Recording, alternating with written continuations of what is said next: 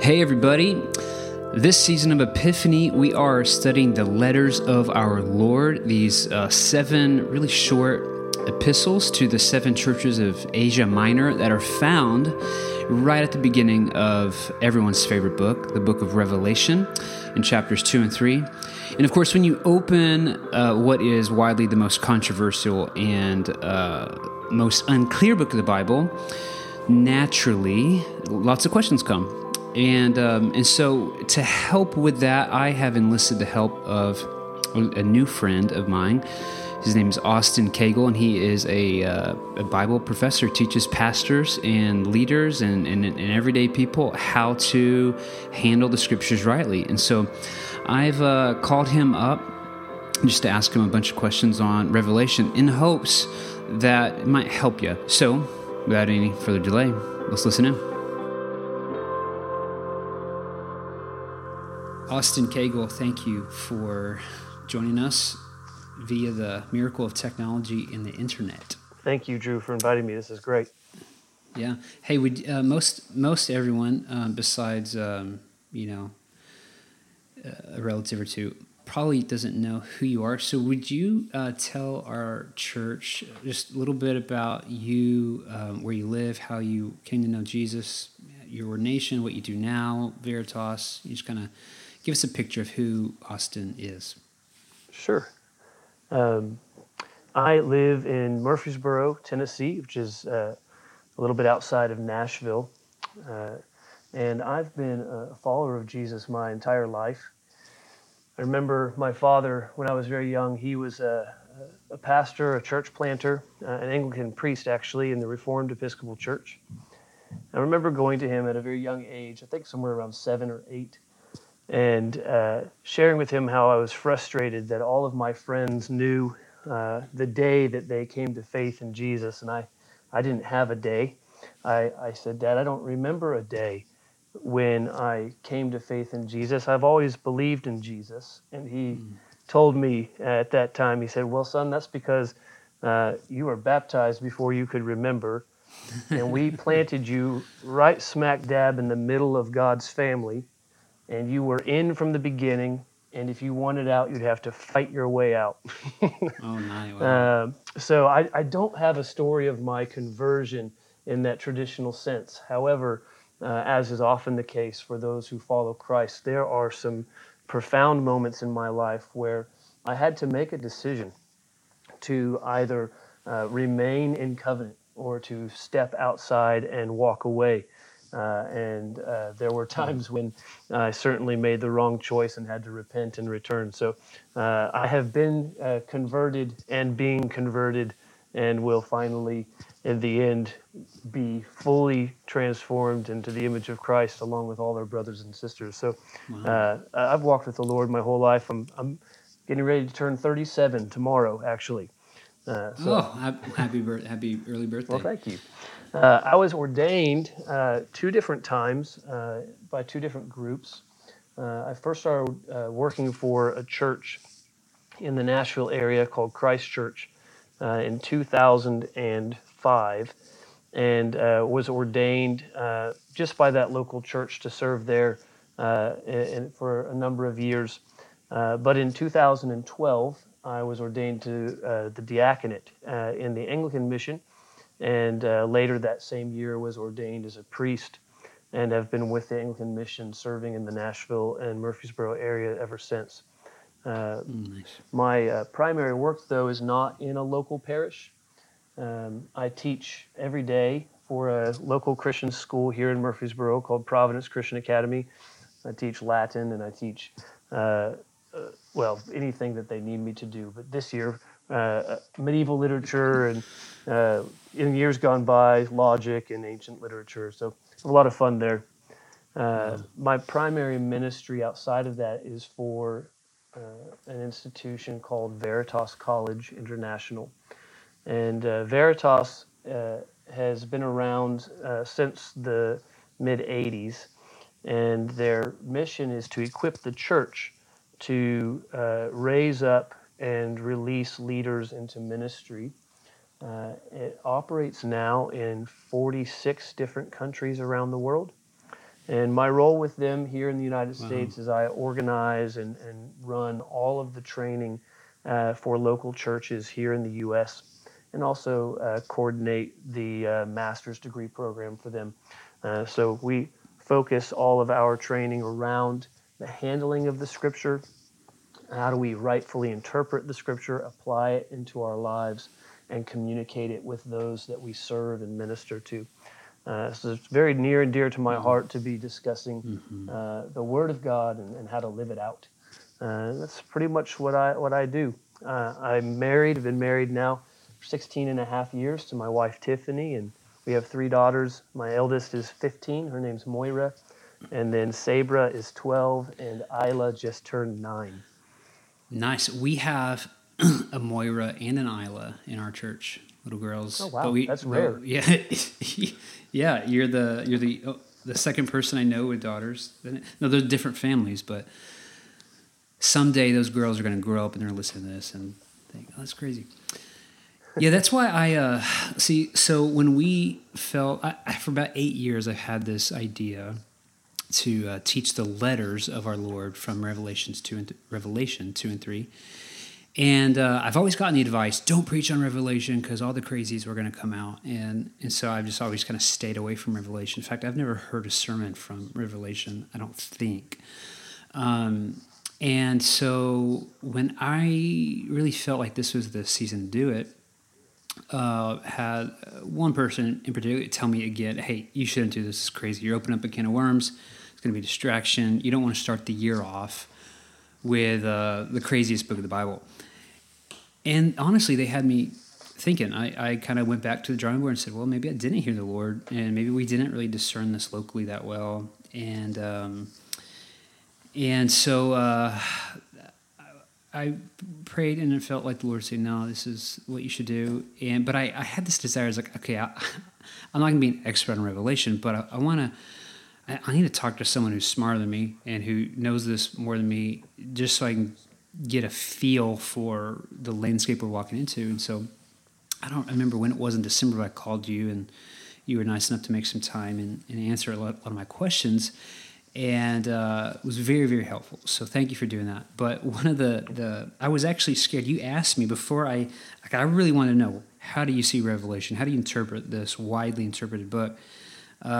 Before you told me how kind of you saw things or made sense, how things made sense to you, is you said, well, what do you say? And honestly, I was very nervous to tell you because I did not, from what you said, you teach pastors how to rightly handle the word and interpret things. And, I didn't want to get shot down. And so I remember telling you, well, this is kind of how I see it. And I just laid it out there and as plainly as I could. And you said something to the effect of, I have good news and I got bad news for you. And I remember you saying, like, the good news was that's kind of how you see it, or similarly. But the bad news is not every Christian gracefully listens to different interpretations. So Yeah, could that's you briefly just share kind of, you don't have to get into the nitty gritty of it, but just kind of that, anything that comes to the mind from that conversation and really your experience with teaching the book of Revelation, sure. how divisive it can be. Well, I'll kind of put my cards on the table too. The reason I turned and asked you to share your particular viewpoint is because I have had a number of experiences in my life where someone came to me with a question about interpretation, and they were actually just looking for a fight. And so the reason I asked what your particular viewpoint was so that if that was the case, which I didn't think it was, but if that were the case, I would be able to quickly set aside the rules of engagement. Say, hey, look, And, I'm in and this hang up the phone. for learning purposes. I do not, by any stretch of the imagination, see myself as an expert, and so when I engage with people around the text of Scripture, it's always in the understanding that we are on this path and in this process together, trying to learn from the Holy Spirit what He intends for us to glean from the text.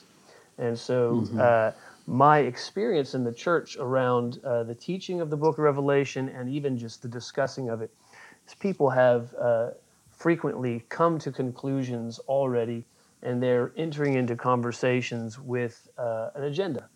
And so knowing those agendas up front are helpful.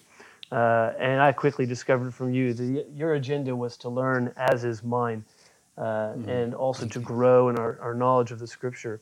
My experience with this, I actually had someone invite me to come to a teaching, and without telling me, they recorded my teaching, video recorded the teaching, and then used it to basically start a campaign against me in a church. So I've seen some pretty ugly things go on around this text that it was never intended to be used for. So grace Right. is the approach that I take, and also the one I encourage. So I'm glad to be doing it with you today.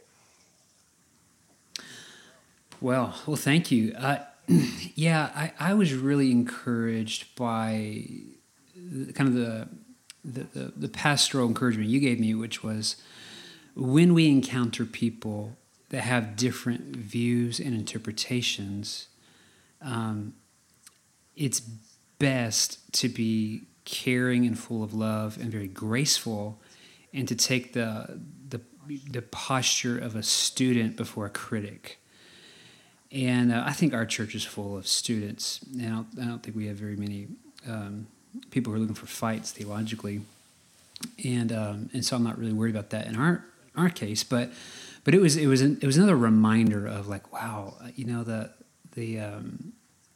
it's unfortunate, I guess, that sometimes people will turn to, as if they have nothing else better to do, is to get in fights about the Scripture. And so I guess to those listening, as we get into some different interpretations of it, listen, I'm 35, and so I'm going to say this is what makes sense to me right now. And that was, but it's different than what I was taught in my early 20s. And so, I'm confident that that's what makes sense to me and how the Lord's revealed it to me. But at the same time, I don't think it's helpful to demonize or to call people, heretics, or to try to burn people at the stake because they have a different, view of what is the most unclear book of the Bible to me. So, love and grace and care, I think, should be at the top of this conversation with anybody who's asking questions about Revelation. And so, thanks for reminding me. Would you kind of briefly share I'm sure there's more than four, but what are the four, like, main or most common views or interpretations of Revelation? Absolutely. For us? And again, like you said, because this book is something that has been a bit obscure. It's not just for us. It's not just obscure for Americans living in the 21st century. This book has been considered obscure since it first showed up on the scene, and people have been trying to determine what exactly it means. And there are actually differing approaches to interpretation as early as the 2nd century. People discussing its validity and how to handle it. But through the years, through the millennia now, we've had four major approaches that have kind of taken the forefront here, and in different ways of viewing the text. And then, of course, there are some people that kind of do a mix and match of the different approaches. The They're not in any particular order here, but the first one is the historical approach. And that view basically says that beginning with the opening to Revelation, you have a story of how the world is going to go about being brought to its inevitable end in history. And so you can kind of track through where in history things have taken place, and each of these different components of the text can be anchored to some historical event, and then, of course, it will play out until its end. The preterist view is the second one. There are basically two components to preterism, but the idea is that everything that is described in the book of Revelation has already been fulfilled. So a preterist is going to read the text and see at a very specific point in history, within that first century AD, where this text is describing events that have all been fulfilled. There are partial preterists who believe that the majority of the writings of Revelation were about things that have already been fulfilled in the first century AD, with the exception of the final return of Jesus at the very end of Revelation, which is yet to happen. But a full preterist actually believes that Jesus' second coming was a spiritual coming and that we're actually living in the new heavens and the new earth. And it's a very interesting interpretation of Revelation. The third one's probably the most well known, if not the most commonly held, although it may be that as well. And that's the futurist position. And that is looking for the majority of the fulfillment of Revelation to take place at some future point. And actually, a lot of the events are supposedly going to take place in a very short time frame, something like 7 years from beginning to end, when they begin to unfold. And so, where a preterist says all this happened in a relatively short time frame in the past, a futurist says all this is going to happen in a relatively short time frame in the future, and a historicist says this happens over a long period of time, from the beginning all the way to the end of history. The Well fourth said. view basically reads the book of Revelation and sees it all as symbolic or spiritual in its meaning. And so it's this grand allegory, if you will, and it's talking about the conflict between the workers of evil and the kingdom of darkness against Christ and the kingdom of light, and everything then is interpreted in that allegorical fashion. So those are your four major perspectives, with some variance between them. And so there are those who maybe have a historicist perspective that we're still in the midst of seeing all of these things play out piece by piece.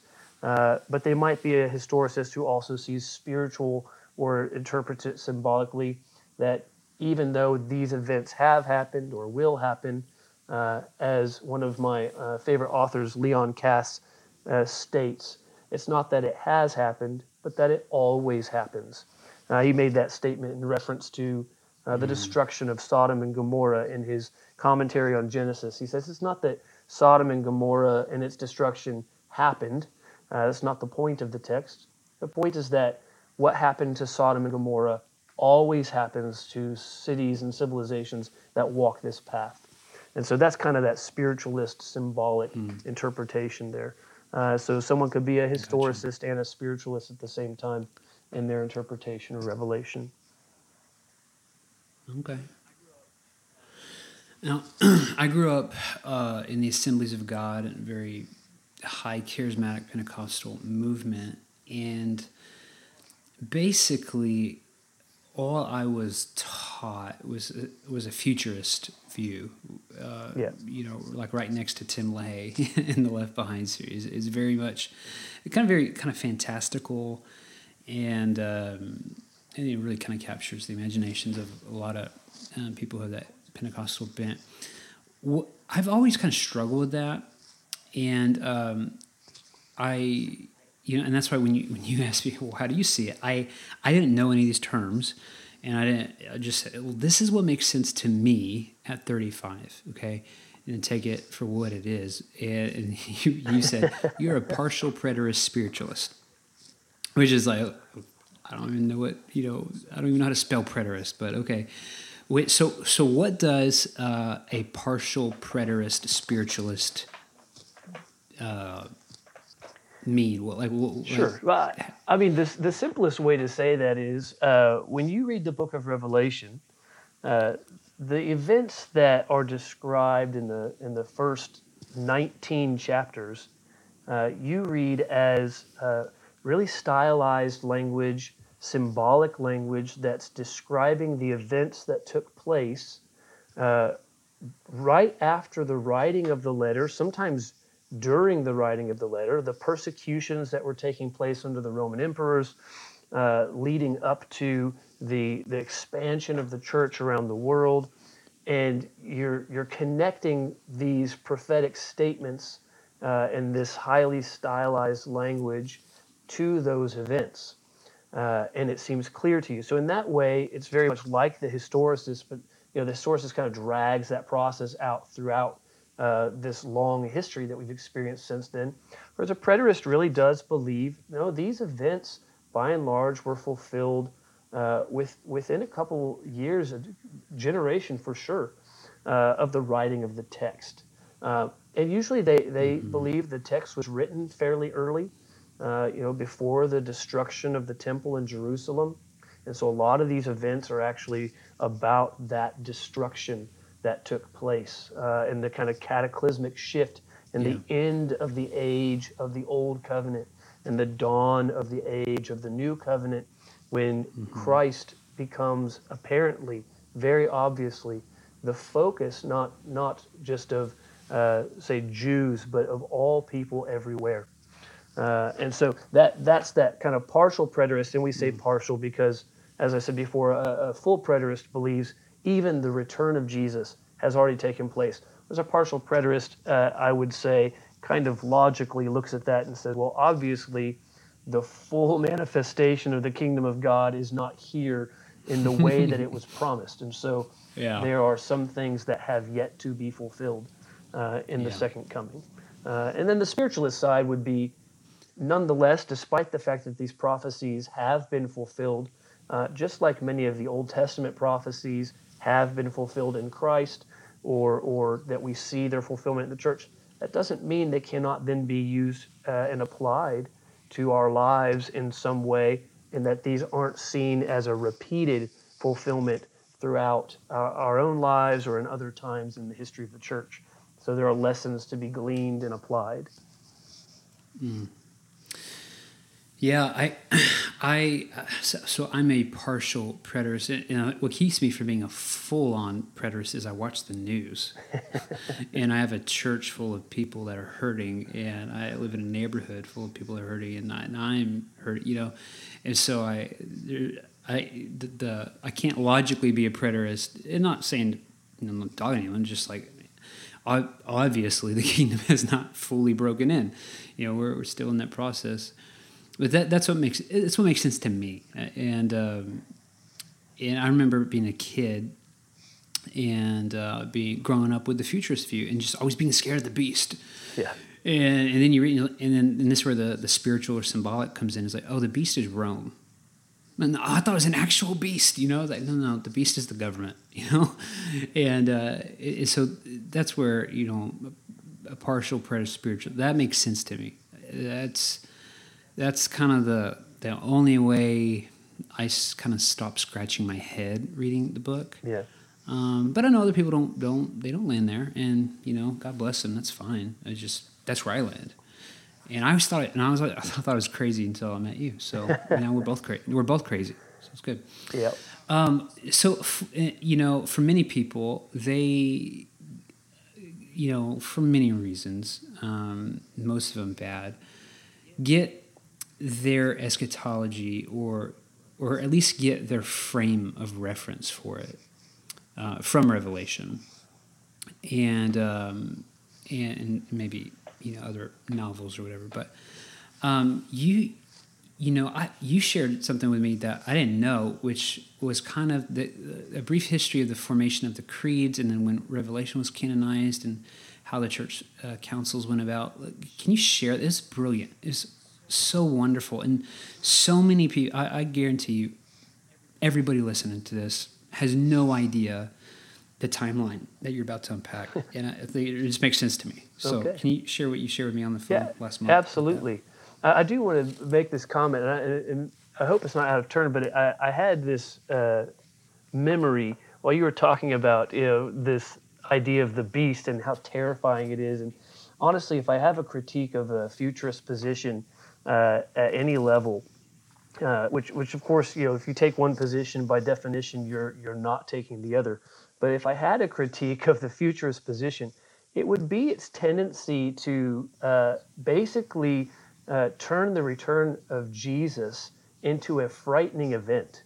That we look at the end of time as this apocalyptic terror, and these images of a beast and the just absolutely terrifying things that are going to be on the earth at the time causes children. It causes nightmares in children. I mean, my mom she used to laugh and tell me about waking up. She took a nap in the daytime and woke up and it was evening and the lights were out and she'd think she was left behind and just terrified, literally frightened that somehow, some way, things were going to go poorly for her. And I thought that just cannot be the effect of looking forward to the return of Jesus. That's certainly not what I read in the New Testament as the apostles have. And so it does make me wonder, why do we hold these things? Where does that fear come from? And I think it largely does come from the fact that people are using this apocalyptic book that needs to be interpreted uniquely as their primary source for what's going to happen in the end. I think it was Eugene Peterson who said, if you really want to know the best way to approach the book of Revelation and how to read it and understand it, it's actually kind of like reading The Lord of the Rings. It's so full of symbolism and has all of these fantastical elements that are not intended to give you a literal idea of what's going to happen. You're not going to be attacked by a fire demon from hell in your sleep. That's not the picture. So I loved that idea that there's a lot of richness to find in the book of Revelation, but it has to be addressed in the right way. It's a piece of literature in that way. Still is true, still has truth in it, but has to be read the way it was intended. With that in mind, knowing how it was written, when it was written, and then how the church received it is really kind of crucial. So what most people don't understand about the way the text came together, there are all kinds of scholarly discussions about when different books of the Bible were written, different theories, and some people put forward the idea that the entire text of the New Testament, all of the letters of Paul and the Gospels and even the book of Revelation were completed before the year 70 AD because the temple was destroyed in 70 AD. And it doesn't make sense that that information wouldn't make it into the text as a reference, considering the content of what the New Testament's talking about. That cataclysmic event of the fulfillment of the destruction of Jerusalem that Jesus himself talked about, why wouldn't they just say, and this has come to pass, if it had not already done so? Right. And so people will put the dates early. And then, of course, others say, no, it was written much later, and some even put it as far as 200 AD when the last, when the ink dried on the last page. But what's interesting is even if you believe in an early writing process or a late writing process, the scriptures as we see it as a whole, as understanding it as a collection of writings that are authoritative, that process took some time. And the deal is the church received these texts and passed them around, and some texts were treated as authoritative, and other texts were treated as less authoritative, and some texts were appreciated by part of the church, and others didn't appreciate the same texts. And so what happened is over time, they would look for, all right, what's the authority of these different writings? And so there were some rules that kind of played out. The text had to be in some way associated with an apostle, an eyewitness to the resurrection, preferably one of the 12 that Jesus gave authority to establish his church. And so the Gospels are all associated, either written by an apostle or by a disciple of an apostle, presumably at their request and with the information they gave them. Paul, of course, was not one of the original 12, but he was an eyewitness to the resurrection and claims to have met Jesus face to face on the road to Damascus. And so all of these give these letters and these writings weight. And then the next piece is, did the church benefit from the writing? Did they resonate with what the apostles had handed to them, had told them, had talked to them about in the life of Jesus? And to the extent that they were in agreement, those texts had the authority of the apostles. And so that process continued over time. And finally, the church began to gather in councils to make decisions about what are the implications of the Word of God for a particular situation. And so the first council we have recorded, of course, is the council that takes place in the book of Acts, where James presides in Jerusalem, and they're discussing whether or not to let Gentiles into the church and what are the requirements that are laid on them. And so the church continued to gather together in council about things that were important. And when the Emperor Constantine finally made Christianity legal again, it was never legal to practice the Christian faith openly, really, until Constantine. And then he took it a step further and made it the official religion of the empire. He convened more than one council, actually, in order to kind of lay to rest some of the disagreements that were taking place about who the church is and what the church believes. And these became very formative for what we hold to be the foundational teachings of the church today. It was in the Council of Nicaea that we actually have the formation and adoption of the creeds that we use as the summary of Christian doctrine, that all Christians of all times and all places believe these things. We have the words of the apostles and the Nicene Creed that many of us recite in our worship services. Those come to us, and they were gathered together. By 365 AD, we have those words already on the page and accepted by the church as true and authoritative.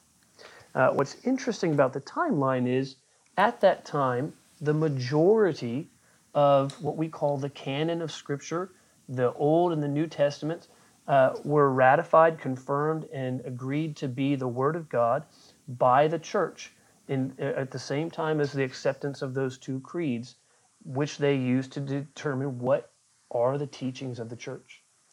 At that time, however, two books that we currently have in the canon were not agreed upon yet. Those two books are the Revelation that we have our discussion about today, and the book of Hebrews. And the story goes, basically, the church in the West really loved and used and discussed the book of Revelation. They used it in their worship services, and it was a part of what they drew benefit from. And the church in the East did not. And so they were in conflict with each other. But the book of Hebrews was also up for discussion. So basically, as a compromise, in around the year 395, I believe, could be off a couple years, at the Council of Chalcedon, where they actually accepted those last two books as part of the canon. So the book of Revelation was the last book to be added to the canon. It was done after the formation of the creeds, and therefore really shouldn't be used to establish doctrine on any fundamental belief of the church. That is a really key concept when we discuss what does this book mean. It really should not be where we get our end times theology. Yeah, that's so key. So let me summarize. Is this?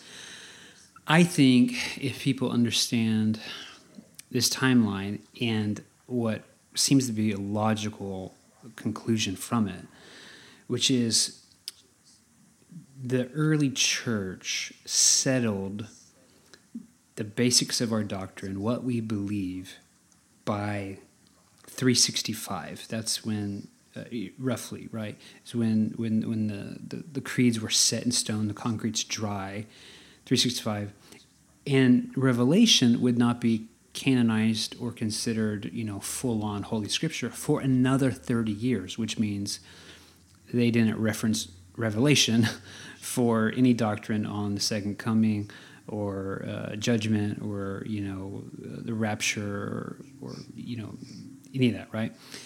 Yeah, and so that's like, well, if the early church didn't do it, why do we do that sometimes? The other thing that stands out to me is Revelation was canonized around 395, 396, or somewhere around there, and there's debate on when it was written, but most kind of think it was written around 90, 95-ish, right? So depending on the markers, okay, but is that Revelation basically hung out there for 300 years, give or take a decade or so, until it was considered Scripture, right? Right. All right. Okay, so America is 242 years old, says Google. Right? So that just shows you just how long Revelation hung out there. Is it longer than America's been a nation so far? Now, don't say it to discredit or diminish it. It's just, I think it's helpful to put it in the proper context and place, and to know, what it's for.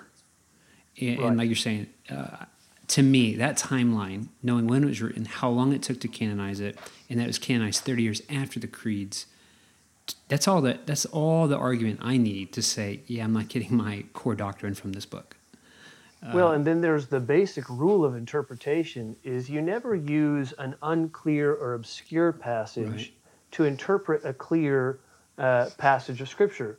It's always you use the clear and understandable passages to interpret those passages that are obscure. That's a rule of hermeneutics, of interpretation, that the church has always wanted to follow. It hasn't always followed it, but has put out there as this is just a basic. We get our doctrine from the clear teachings, and those parts that are harder to understand, that are a little bit more murky, we have to handle more carefully and go to other places for those doctrines. And so, using the text of Scripture the way it was intended to be used is crucial.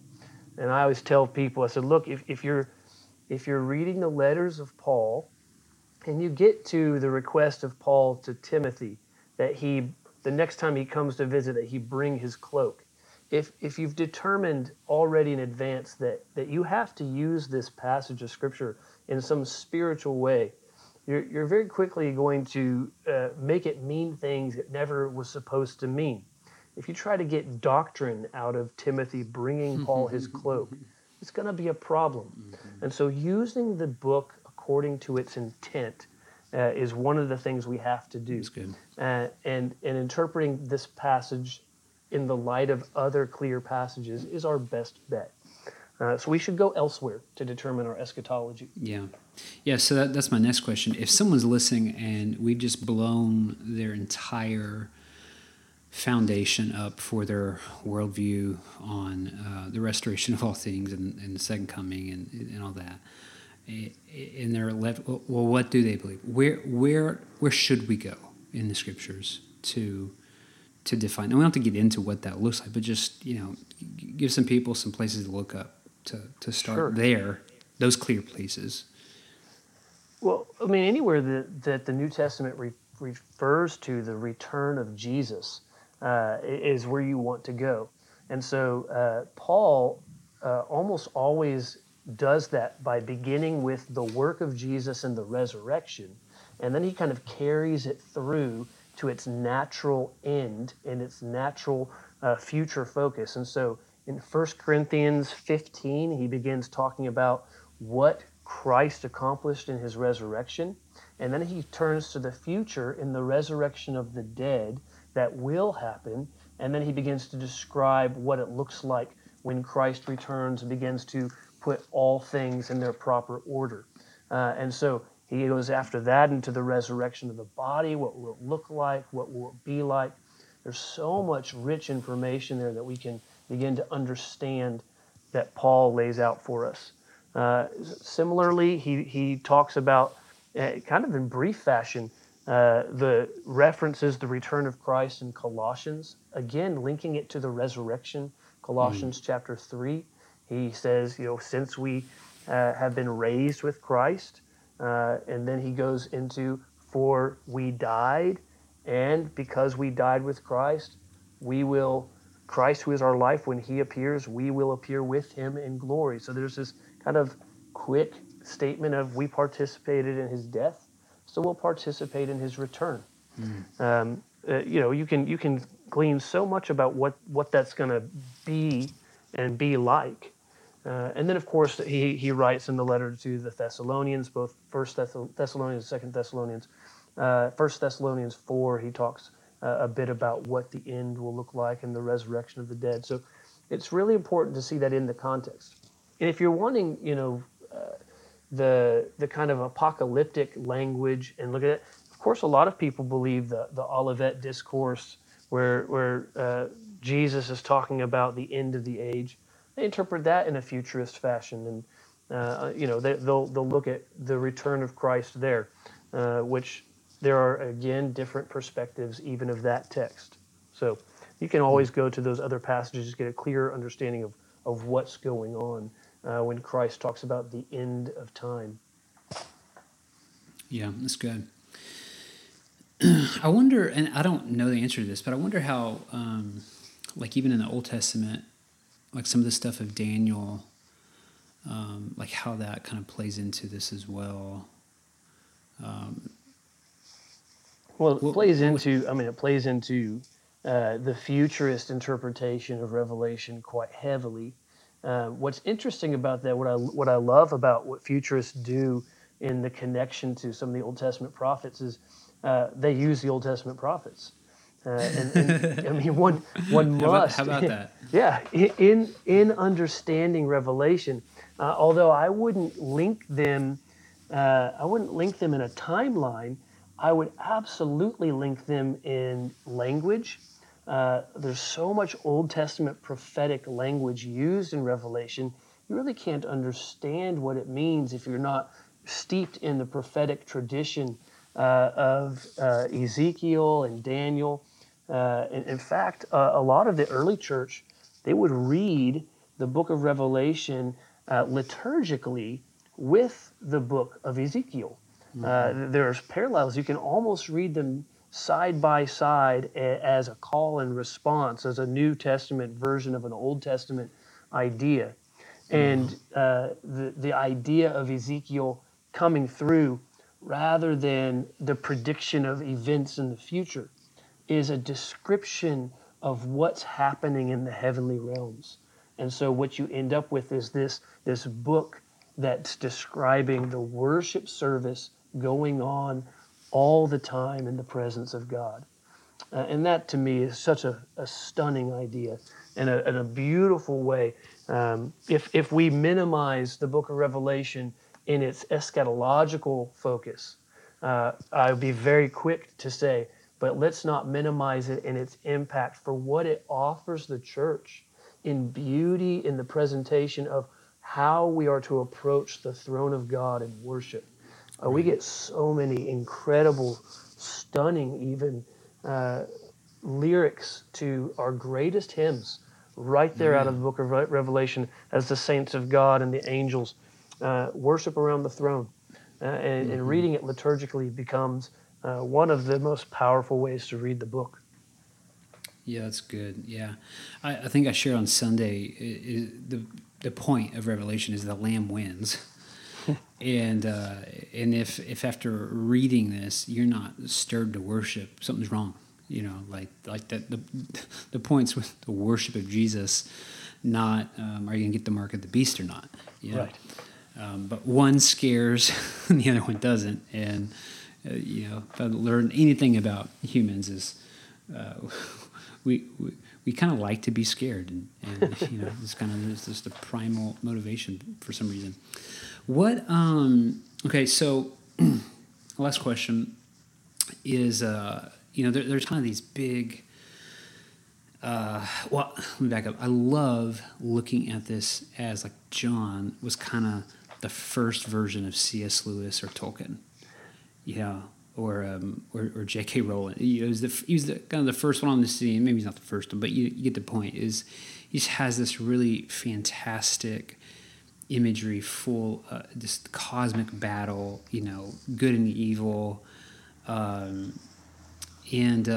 so I think looking at Revelation from that sense scares me less than the futurist view, which is what I grew up with. And so there's the beast, there's the dragon, there's the mark of the beast, the 666, all that. But this is one of the craziest things about the scripture, and you made this connection for me. I'd like for you to unpack a little bit, but there is. I think Proverbs might be one of the most practical books of the Bible. I love reading the proverb of the day. I mean, it's just it's there. In Revelation, some might say this is one of the most impractical, like I don't even understand it, much less put it in practice. But there's this incredible connection between the most practical book of the Bible, Proverbs, and Revelation, in that they share some characters that we just miss it.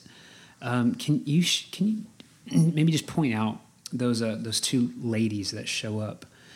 I think from Proverbs into Revelation, and kind of what they mean, and how we should interpret them. Yeah, absolutely. Or at least one way to interpret it. And this is a great example of what I mean when I say Revelation really uses prophetic language. We make this major distinction between the writings of the prophets and the wisdom literature, but it was all considered prophetic utterance by the writers of the New Testament. So when they borrowed ideas, and this is what I really believe the book of Revelation does here, borrows this picture of two different women that's presented to us in the Proverbs and in a couple Psalms as well, some wisdom Psalms, and then in some prophetic motifs. You get this picture of two women, and it's Lady Folly and Lady Wisdom. And Lady Folly is, you can almost always in wisdom literature just kind of cut it down the middle, and everything that's bad is foolish, and everything that's good is wise. And so Lady Folly is a seductress, she's an adulteress, she's a whore, prostitute. Lady Wisdom is a virgin or a bride who is virtuous and who kind of plays that role of shining and presenting her bridegroom in a particular light. So as soon as you see those two ladies show up in Revelation, you've got this one woman who's crowned with the stars, and you've got the picture of the one who's called the bride of Christ. And it's that throwback to Lady Wisdom. And why is she Lady Wisdom? Well, she is the bride to the eternal Logos. And that picture shows up. And what happens then is if you've got this, well, Lady Wisdom then is connected to the true King and is submitted and concerned only with the service of the true King. But there's another lady in Revelation, and she's, the whore of Babylon. It's such a what a great line, right? I mean, that is a character that'll grab someone's imagination. But the whore of Babylon is riding the back of the beast. I mean, like, this is just epic. It's Lady Folly.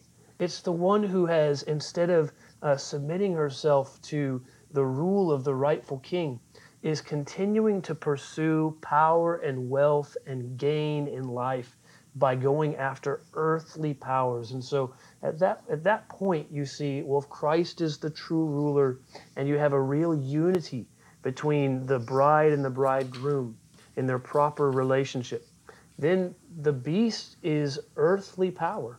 And if she's the whore of Babylon, the beast is the political power systems that are in the world that are used to basically combat the kingdom of God.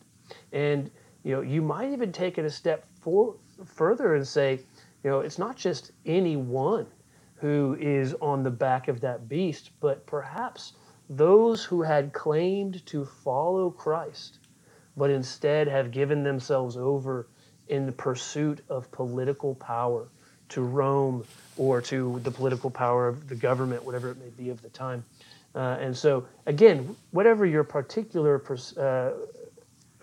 vision here of whether you're a historicist or a futurist, you don't have to believe in a literal mythical beast that's terrifying. It can still be Right. a governmental system, and the woman on the back would at that point be the church that has now turned to political power as a means to Yeah. an end, and has therefore kind of hoard herself out, if you will, Oh yeah. against her true bridegroom. And so, Welcome to the podcast. Would John be warning the early church of the dangers of getting in bed with the Roman government or the political powers or with Constantine or whoever? Is that kind of, when he puts that image out there of Lady Folly, getting on the back of the beast, is that kind of what he's saying? Is like, hey, watch out. I think we must at least Don't. be open to that very real possibility. That he is saying this because a lot of what he's describing in Revelation is what human government does with the kingdom of God. And so you're reading about persecution, and you're reading about the struggle and the back and the forth. And so it's really hard not to read that as a warning against, hey, this is a seductive power. And if you attach yourself to it, you're actually moving away from the true Jerusalem, and you are becoming the Babylon that will be destroyed. So I think we have to read it that way. Yeah, I agree. So you have these characters. So the dragon is Satan fighting against the lamb. Who's the lamb? Jesus, right? The beast would be working for the dragon, which would be the political powers or whatever. And then you have either is the church, because this is really about, I think, Revelation is this is a peek, I think, behind the cosmic the cosmic battle, and the church is like, we're in the middle of it. Like, welcome to the suffering. Yeah. There's going to be persecution, and so you get this encouragement. It's like, hey, church, don't get on the back of the beast. Yeah. Don't whore yourself out. Stay true to be the bride of the Lamb. I kind of wonder if that. I mean, that's how that makes sense to me. Okay, so if that interpretation, I wonder if that would have changed things in Nazi Germany. If the German church got this message of Revelation, it said, watch out for the beast, don't get hypnotized, don't cozy up, be Lady Wisdom. I wonder how different history would be. I wonder if we would know more than Bonhoeffer. Because Bonhoeffer was the outlier, right? He wasn't, he was the odd man out when it came to the church and Nazi Germany. I wonder, even in our day, how would John characterize the beast if he was writing to us today? I think it'd be like a hybrid. It'd be a mixed breed. It'd be part elephant, part donkey. That's a monster, right? for sure. I mean, okay. This is so now we're starting. Okay, it only took us like an hour to get into this, but man, when the Supreme Court, I don't know what you call it, when the stuff with Judge Kavanaugh and Dr. Ford came out in the fall. That's the beast. Just both sides, foaming at the mouth, wanting to devour. And let's put these two people out there and make this thing private, or make this private thing just really public and nasty. And right, there's like lots of issues there, right? But when you zoom back and you go, okay, let's not. Like I did a whole sermon on sexual harassment for an hour, so I think I can say this, but let's just move that to the side for a second. But you just saw our government just foaming at the mouth. And then Facebook, I didn't have to look at it. It was a dumpster fire. It might still be on fire from it, But I think that's just to me as a pastor, I look at that, and I think I'm pretty nonpartisan. It's just the carnage that is out there when we put our allegiance in one of these earthly powers.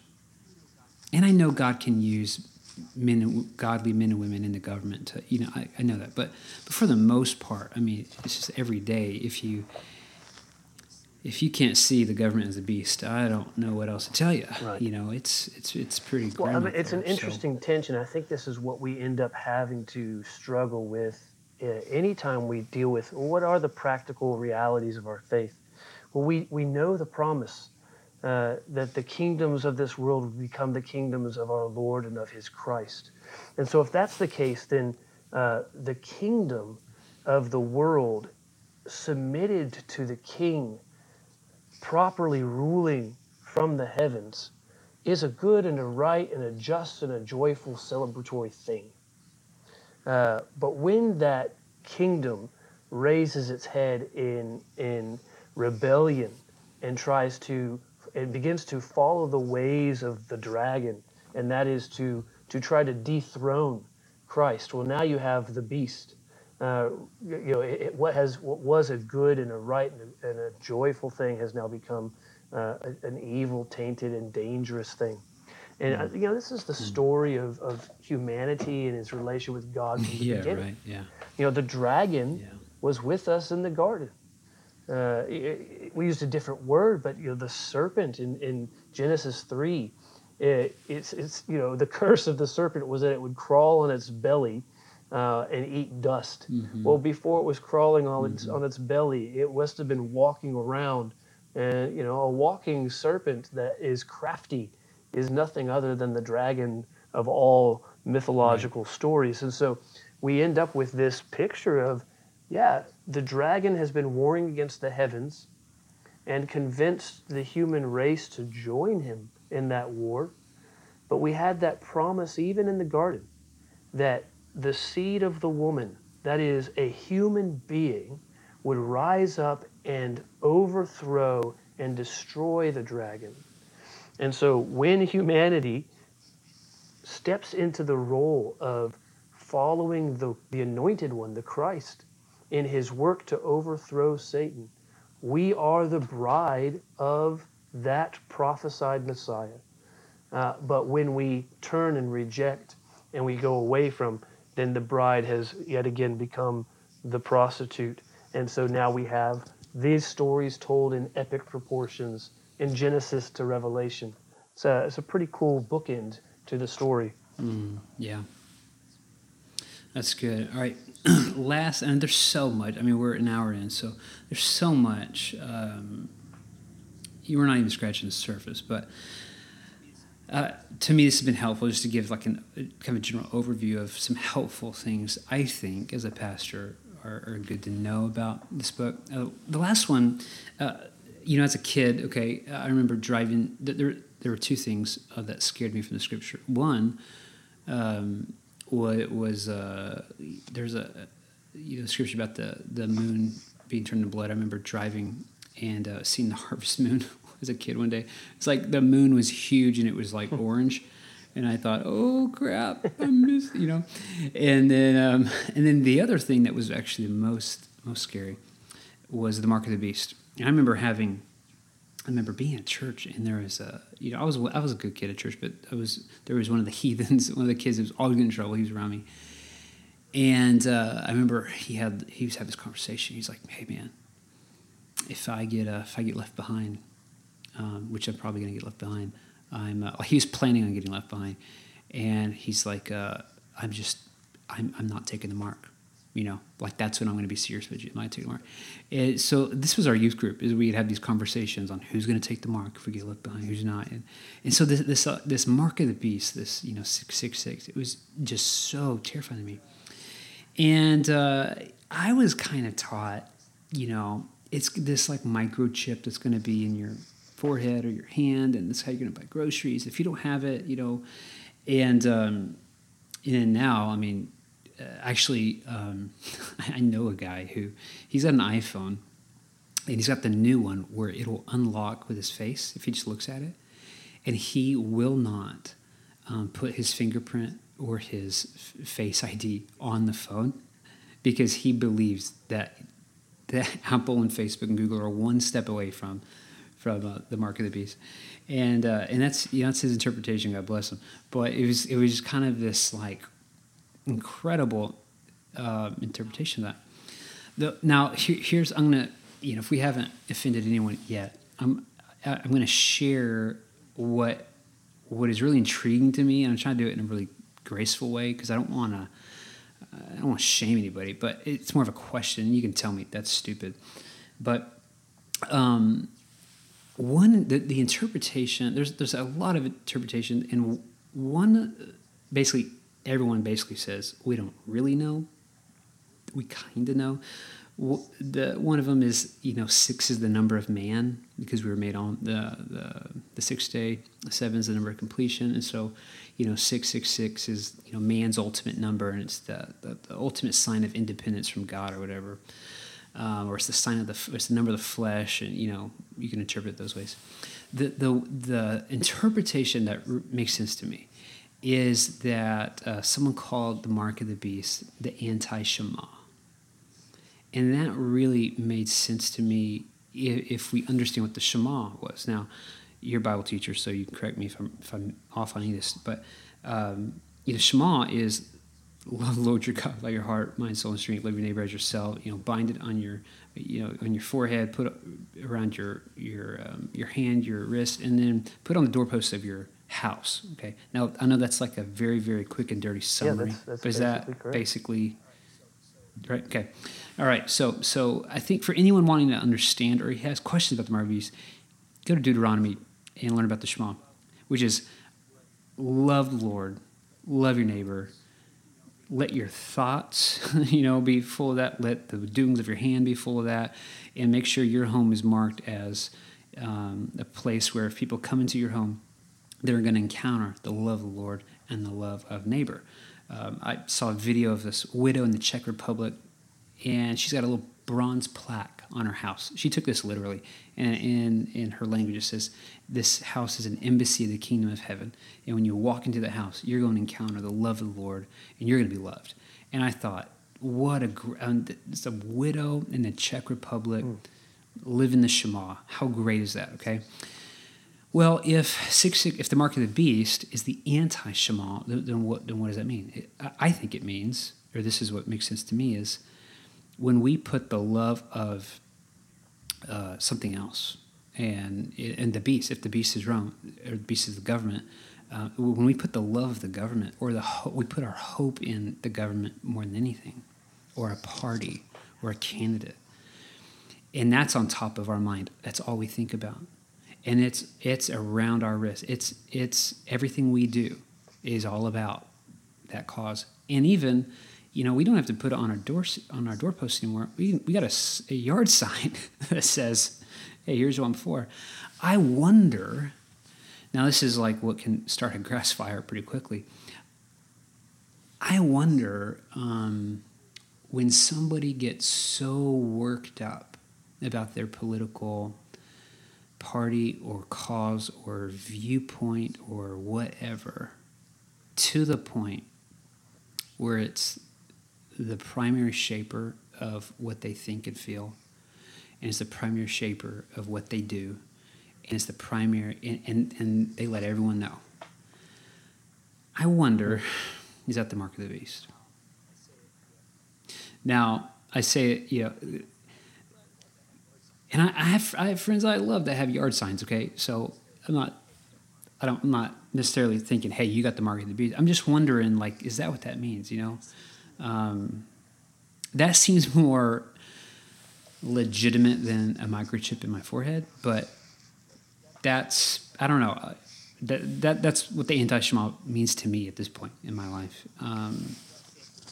So I don't know. That without saying it to discourage political involvement. I'm just I think there's extremes playing here. No, Is not that at crazy? all. Is I that think is that stupid? what we end up with, what we have to come to a decision on is: are we going to take a book that is using very figurative language and try to force certain elements of it into a very literal interpretation?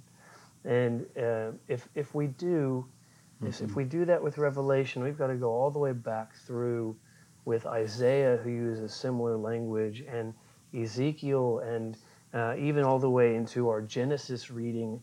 And we have to be that kind of hyper literal, and it makes for a really bizarre reading of the text. It makes it impossible to read metaphor anywhere, or at least rather haphazardly.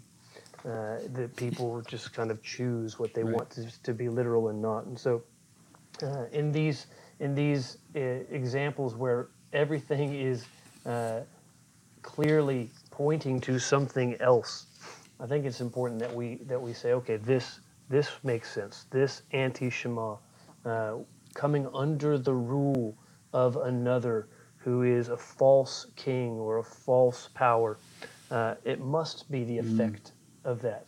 In the same way that the Shema would be the effect of coming under the rule of the covenant God. It just makes perfect sense to me. Well, it does to me too, and I'm really excited to be digging into a really neglected book of the Bible, because it's kind of turned people away from Jesus. Its point is to actually, I think, is to turn people to Him and to encourage them, not to scare the heck out of them. So you've been really, really helpful. I know there's, you could write novels on this stuff. There's so much we could get into, and I'm just scratching the surface. Those are the questions I had. I really hope that they were helpful to people listening, and if not, well, sorry.